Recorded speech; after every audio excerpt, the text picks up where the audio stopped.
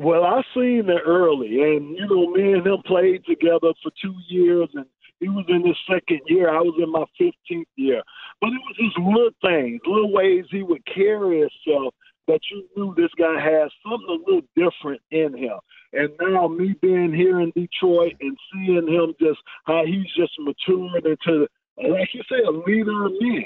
I mean, it seems like everything he says to these guys are spot on, and just his intensity and the fire and the passion that he has, it's all there. It's all there. And as a player, it's real. It's not fake. It's not made up.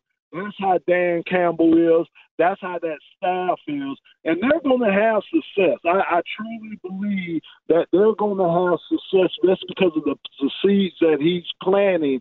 And it's the right seeds that he's planting. He's bringing in the right guys, the guys that kind of fit his mold. So I do see success in the future with him. And I do think finally we got the right man and the right coaching staff here in Detroit.